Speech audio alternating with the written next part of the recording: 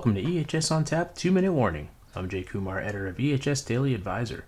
On 2-Minute Warning, we preview upcoming episodes of EHS on Tap. Today I talked to Jade Brainerd, product director at KPA, about taking a proactive approach to data. And now here's your 2-minute warning.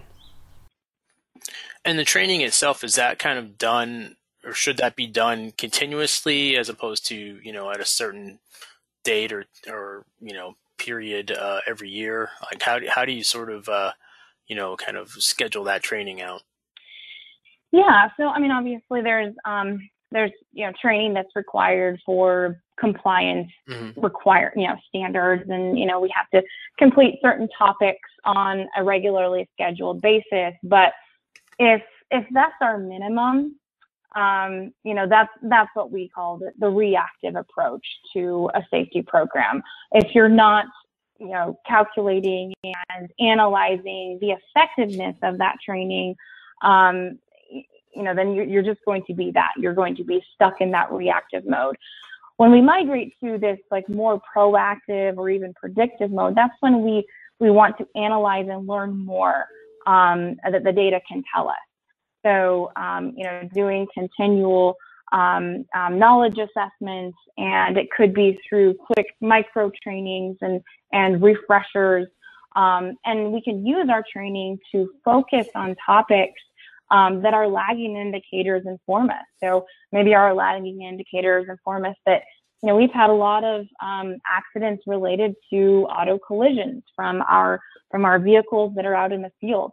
Well, maybe we want to focus on additional training on safe driving, and we do micro learning about safe driving. Well, our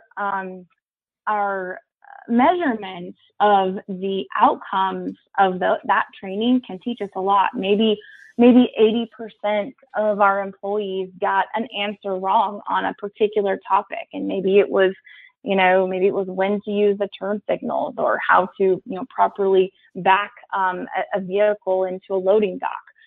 That will help us pinpoint those safety efforts so that we can speak specifically to those lagging indicators and what they've told us, and how to drive those down. So using those leading indicators to drive those specific lagging indicators down.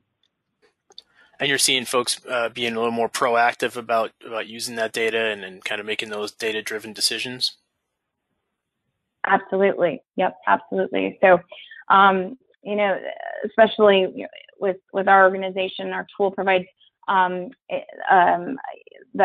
training mechanisms for those kind of short micro-learning experiences that can be tailored to an organization. I think that's most important. It can't be something that is canned and is so general. It has to be specific to an organization for it to be relevant, for your organization to really see the value and of the safety program, and recognize that, okay, these processes and these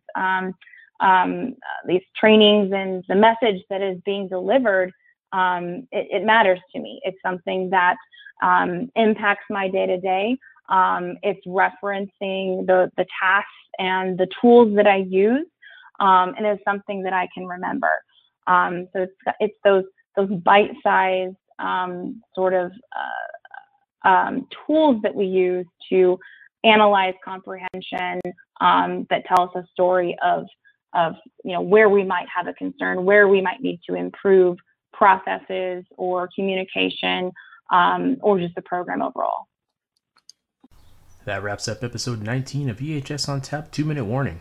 Look for the full interview with Jade Brainerd next Tuesday. You can find more information about EHS on Tap and listen to on-demand episodes at ehsdailyadvisor.blr.com. You can subscribe to the show on SoundCloud, Amazon Music, Google Play, iTunes, Podbean, or wherever you get your podcasts. Thanks for listening, and I hope you join me next time.